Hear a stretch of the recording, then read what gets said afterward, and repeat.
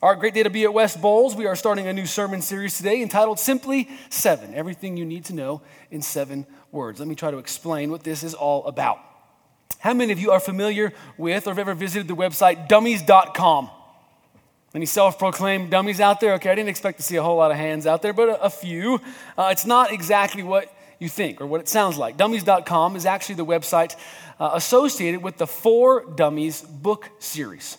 Right, these are the iconic yellow and black books with the triangle head guy. How many of you are familiar with the 4 Dummies books? There's a bunch of them out there, and a lot of people have read them over the years. These books actually started back in 1991. First book came out was DOS for Dummies. DOS is a computer program. But these books really became familiar, really popular, when Andy Rathborn wrote and released Windows for Dummies. That book still to this day is the best-selling computer book of all time. 15 million copies of Windows for Dummies. So I don't know if that means Windows is for dummies or was made by dummies. But anyway, that's to be determined. So the 4 Dummies books, they started off by focusing on technology and software, but they later branched out into a lot of other topics, interesting areas. There's a lot of general interest titles that are out there. They have topics as diverse as acne for dummies. Yoga with weights for dummies, not just plain yoga. And my personal favorite, writing a romance novel for dummies. Because who of us hasn't wanted... Okay, sorry. There are literally 2,500 different 4 Dummies books, and 300 million books have been sold over the years. So if you raise your hand to go into dummies.com, you're in good company. Now, here's why I think those books are so successful, why they're so popular. All of us at one level or another want or prefer, or sometimes we even just need, for things in life to be easy to grasp and easy to understand. It could be computer programs or a workout routine. It could be how to clean up your face or how to get your romance novel published. We just want things to be simple and straightforward. As simple and as straightforward as possible. Because when things get overly complex, when they get overly complicated, we tend to lose interest, don't we? Maybe we feel like we're stupid or that we can't get it or we're just mad about the whole thing. But for one reason or another, when things get complicated, we tend to back away from them. Take, for example, toothpaste. Standing in the toothpaste aisle at the grocery store is overwhelming to me. Anybody else feel the same way? All those little blue and green dentist-approved boxes just staring at you. They make so many different claims. They all promise something so different. I mean, fluoride bursts, whitening agents, plaque-fighting compounds. I just saw a toothpaste that says it fights tartar. That was news to me that tartar sauce is bad for your teeth.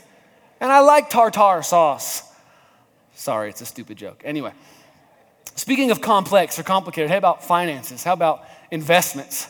When Beck and I were first married and dual income, making a little bit of extra money, I sat in on some classes that a friend was offering, some finance classes. I thought the dude was speaking a different language, maybe speaking in tongues. CDs, money markets, mutual funds, stock options, commodities, bonds, private equities, and cash value life insurance options that are tax deferred. Excuse me? I just want this little bit of money that I have right now in life to be a lot more money later on in life. Is that possible? Can you do that for me? And then there's healthcare. I just recently shopped our church's healthcare plan, and I feel like that there should be a name or a title for the disease you get when you have to do that. I didn't know you need a PhD in 3-letter acronyms to make sense of this world. ACA, FSO, EPO, PPO, HMO, HSA, OMG. See, there are a lot of things in life, in fact, most things in life, that just turn out to get complicated. And that can actually be true that can carry over into Christianity. See, it's one thing to be overwhelmed by all the toothpaste options at the store. We'll go together next time, okay? We'll support each other and help one another out. It's one thing to be overwhelmed by all that. It's another to be baffled by the Bible. It's another to be confused by the message of Christianity. See, this book, this story, the truths that are laid out for us in this book, they are designed and intended to be read and understood and comprehended and even shared and taught by the most basic of people, by the average Joe person. It says that average, untrained, unschooled fishermen were the very first teachers of this book. It should be easy to get. And yet for a lot of different reasons, it turns out to be pretty complicated and so complex that the average person inside the church, let alone outside the church, doesn't really even get it or want to get it. Everything from science to the Holy Spirit, from evolution to the end times, from personal political views to what your preacher or professor said back in the day, all of it can just make this message so complex, so complicated. It can make Christianity sound like a crash course in finances or healthcare. I don't understand the words that are coming out of your mouth right now. And this is not a new dynamic for God's people. God's people, for one reason or another, have always excelled at complicating this message. They've always excelled at taking the message that's designed to draw you into God, draw you closer to God, and use it to drive people away from God. In the first century, there was two groups of religious leaders. Nathan talked about one last week. There was the Pharisees and the Sadducees. We'll call them the pastors and the PhDs of the day, Jesus' day. And they loved to debate and argue over these laws and over God's word. And they would literally spend all day, every day, out on the street corner and in the marketplace, and they would just have debates over what God meant and what God said and what it meant for us. But here's what they did. They took the 10 commandments and they turned them into 613 commandments. You thought keeping the 10 was hard. But they said that all of them were of equal weight and importance because they all pointed back to the 10. They took this one book, and I kid you not, they wrote 400 sets of Encyclopedia Britannicas worth of books. Okay, youth, an Encyclopedia Britannica is, it's a printed book. How should I say it? It's actually like the really old, really decrepit, really lame great-grandpa of Google. Got it? Okay, we're on the same page. Okay. Think about that, though, church. From 10 laws to 613 laws. From one book to thousands of books. From something that was easy to understand, that was simple, something that was complicated and nearly impossible to understand. And that's why Jesus rebuked these leaders so many times. Because they took knowing God, something that should be easy to do and simple to understand, they took this one thing and they made it so complicated and so complex and so convoluted that the average Joe person couldn't do it anymore. But not Jesus, not Jesus. He was so different. I mean, from his stories to his teachings to the answers that he gave to these really seemingly impossible questions, he always kept things simple, didn't he? He's always short and to the point. In fact, when he was asked to summarize all 613 laws, what's most important to you, Jesus? To talk about this list of commentaries or this set of commentaries that was out there about God's word. What would you have to say about it? What do you have to add to it, Jesus? Remember what he did? He didn't add another 600 laws. He didn't write another set of encyclopedias. He summarized everything, the entirety of everything God has ever said in a handful of words. What are they? Love God. Love others. That's it. No extra laws, no extra books. Keep it simple. Summarize the whole thing quickly and easily and effectively. So the question I have for you, church, is could you do that? Could I do that? If I were to go and ask you, better yet, if a neighbor or a coworker or a friend or a classmate were to come and ask you to summarize Christianity, to explain what this thing is all about, to explain or give a reason for why you believe in Jesus, could you do it? And could you do it in a handful of words?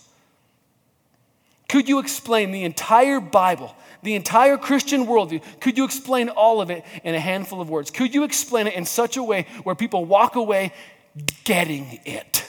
I get it, as opposed to just getting frustrated or confused by it. Because I've heard far too many believers stumble through and make a mess of this thing.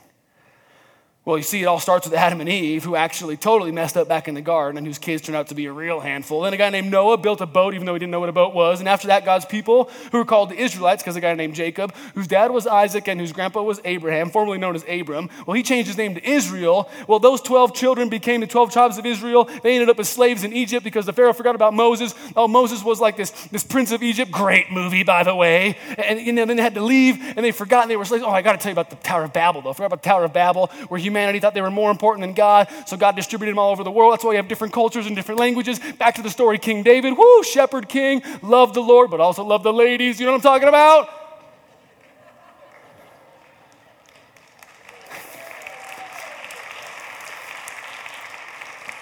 No, we don't know what you're talking about. Huh? How could anybody know what you're talking about?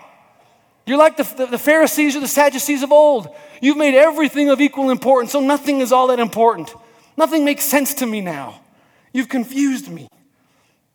I love what Albert Einstein once said. If you can't explain it to a 6-year-old, then you don't understand it yourself.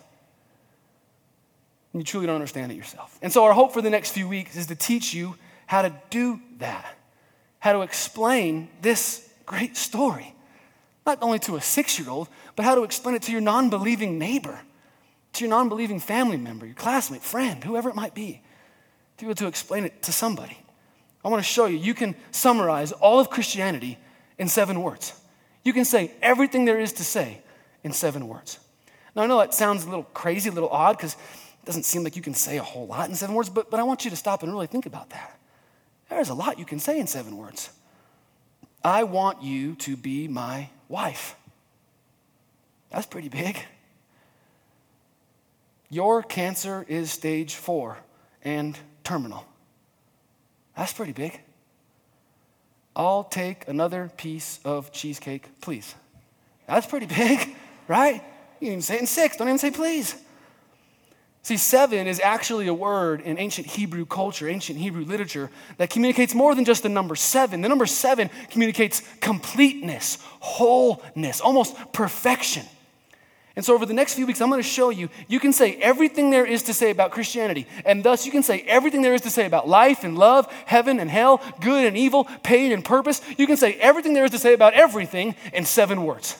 That's it. Keep it simple. So simple, you can explain it and maybe share it and teach it to somebody else. So we're not going to call it Bible for Dummies because they already have that title. We're going to call it simply 7. And this morning I want to jump into the first word with you. Creator. I read a crazy story this past week that really grabbed my attention, given that we spent about 7 or 8 years out in LA. In January of 1994, many of you know this, a huge earthquake hit the San Fernando Valley. In addition to causing millions of dollars in damage, it killed 60 people, and it knocked out the power in the LA area for an extended period of time.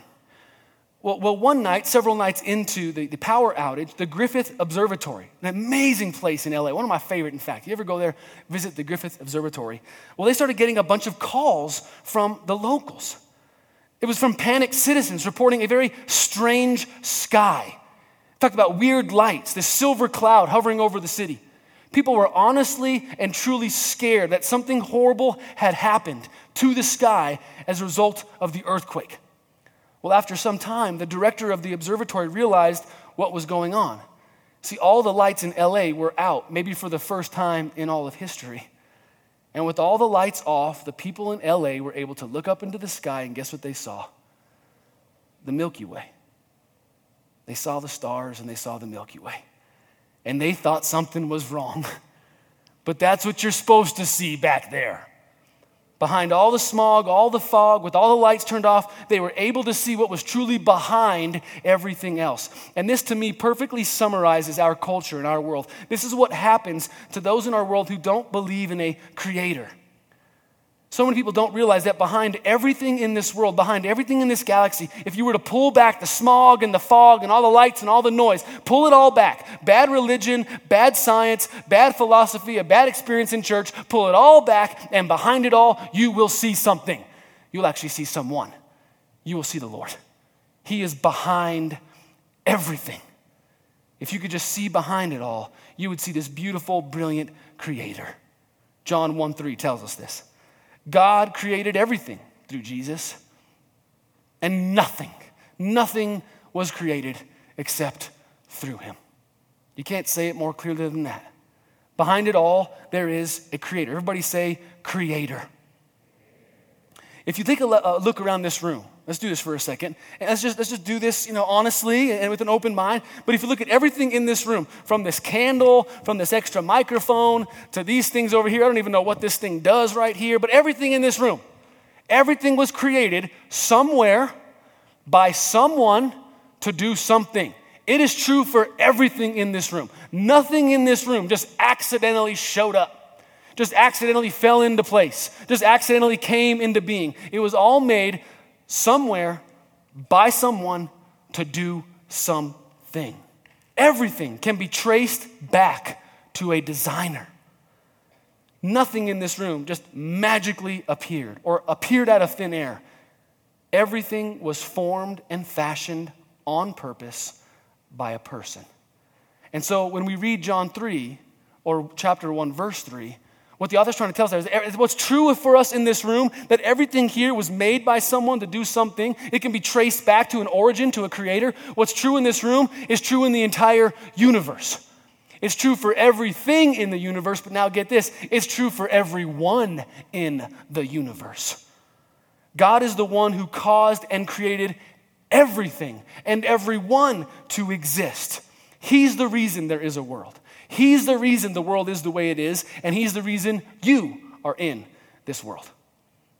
Now, I could go all scientific on you, throw out all kinds of crazy stats and arguments and philosophical premises to argue for the existence of God, to show you why it's more reasonable to believe in the existence of an intelligent designer and that God is the start of all things. But I don't want to confuse it. Simply 7. Keep it simple.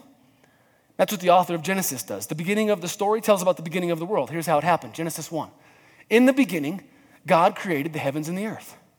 The earth was formless and empty, and darkness covered the deep waters. And the Spirit of God was hovering over the surface of those waters. And God said, "Let there be light." And there was light. A very literal, very basic translation of this passage would read like this. In the beginning, way back when.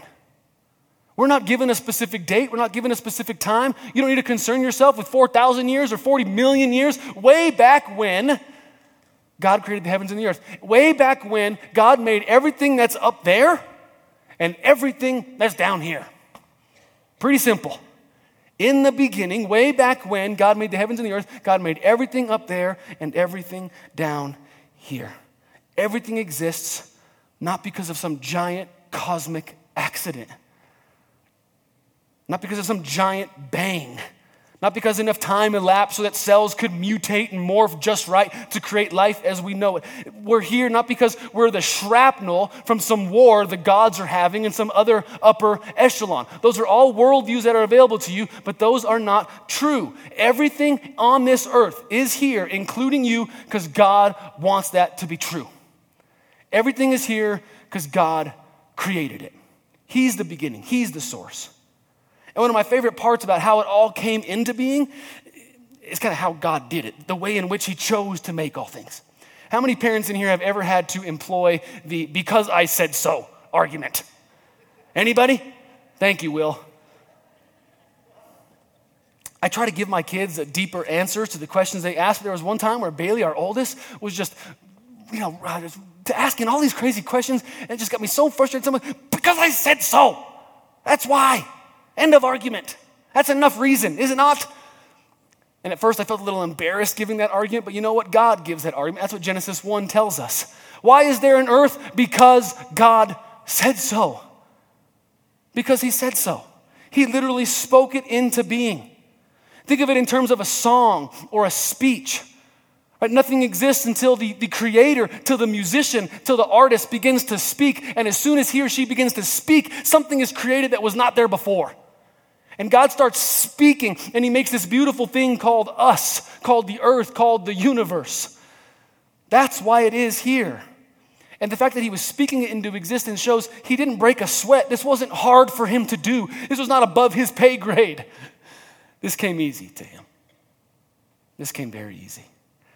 Now, if you want to learn more about creation and science, if you want to see how the scientific world actually partners beautifully with the biblical narrative, if you want to know how you can explain your faith using science, if that's important to you, apologetics, philosophy, man, more power to you. I'm not going to get into that this morning, but here's some resources for you. I got some light reading if you're interested in that stuff.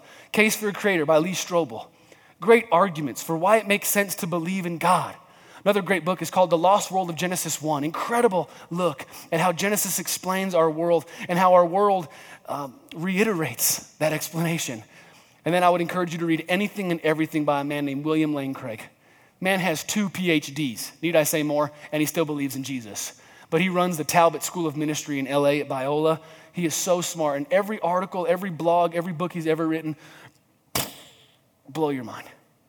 You are not an idiot if you believe in a creator. In fact, you were looking at all the evidence and you were making the most logical conclusion that there is a beautiful creator. And I don't want to get into a whole lot of that stuff, but I want to finish last few minutes together by talking about why this one single word matters, why creator means and matters so much. See, when you say that word, when you believe that to be true, when creator is the beginning of the story for you, then so many other things are going to be true for you as well. So many other things are going to be part of the story for you. And again, Genesis tells us what that is. Look back at the text. Way back when, God made everything up there and everything down here. You see, the earth was formless and empty, and darkness covered the deep waters. And the Spirit of God was hovering over the surface of those waters, and God said, "Let there be light," and there was light. Now, there's a phrase here for the description of what the world was like, either right after God made it or before he made it, but in that kind of in-between time, there's a phrase here. It's called tohu vabohu. Everybody say tohu vabohu. Okay, now say it like you're alive. Tohu vabohu. Okay, not bad. A little bit harder than creator, but we'll get there. Tohu vabohu means empty, dark, chaotic, and formless. So what the author of Genesis is saying here is that God made everything up there and everything down there, and without God around, everything is tohu vabohu. See, everything is empty and dark and formless and chaotic. That's how it is. And everything would always continue to be that way, and everything would revert back to being tohu vabohu unless something happened, unless someone stepped in and made it different. And that's what we read in this story. See, this is the problem here, church. Nothingness always creates and causes more nothingness. That's the problem with it. That's the problem with chaos. It only creates and results in more of itself, in more chaos. That's the problem with immaterial things, right? Or only purely material things. They only create themselves. They can only create what they are. So it's crazy to me to think that a dark, empty, formless, chaotic universe, what it is, magically created all that we have around us. It's impossible. Nothing creates nothing. Chaos creates chaos. Darkness creates darkness. Tohu vabohu is what it is, and it will always be that way, and it will always continue to be that way unless something steps in. One of my problems with the atheistic worldview is that it claims nothing made everything, chaos made order, non-life made life, and emptiness made meaning. That tohu vabohu made me. I just don't think tohu vabohu could do that. It's just not strong enough. You need someone who's much stronger. You need someone who has all these other qualities inside of them to then share and create and put these qualities into something else. You with me? And that's where the Lord steps in. The Lord is life. So when the Lord creates something, he creates it so it has life. That's logical to us. The Lord is light. So when he creates something, he creates it and it is filled with light. The Lord is love. So when he creates something, he's able to put love inside of it. The Lord is beautiful. So when he creates something, he's able to make something beautiful. It's not tohu vabohu into beauty. That doesn't make any sense at all. That can't happen. It's God into something beautiful. Now that makes sense. He's able to do that. Tohu vabohu cannot do that. So things are here not because they magically sprang out of nothingness, which, by the way, if the entire universe just sprang out of nothingness, I want it to do that more often. I want other things to just suddenly appear. Like right now, double animal style In-N-Out burger here, now. Universe, do it. Come on.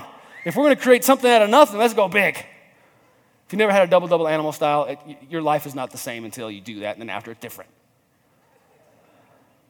But you see, it didn't come out of nothingness.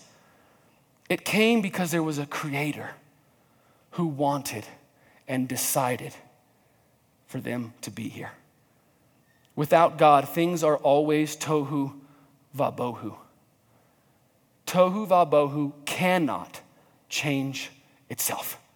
It must have something greater than itself come in and change it. You with me? Everything was tohu vabohu. But then the Lord came.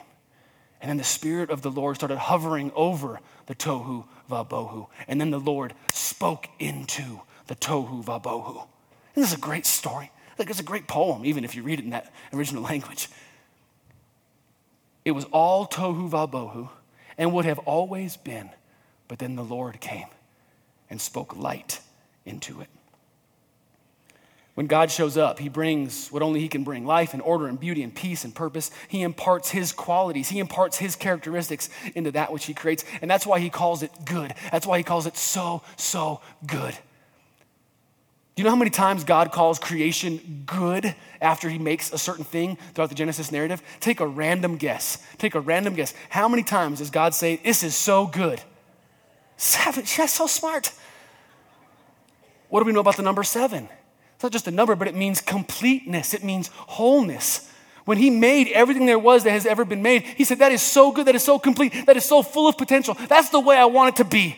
That is so good. You ever had a really cold drink on a really hot day? You ever had a really hot shower after working your tail off in the yard all day long? You ever heard a joke that's just so funny your whole body laughs? That's how God felt when he made the universe. That's the emotion he was experiencing when he created you. Oh, this is so, so good. So good. And what I want you to see as we end here is that what's true for the universe as a whole, it's true for you. Don't just hear all these truths that apply to the beginning of life itself. These apply to your life. Not only was the universe handcrafted by God, so were you.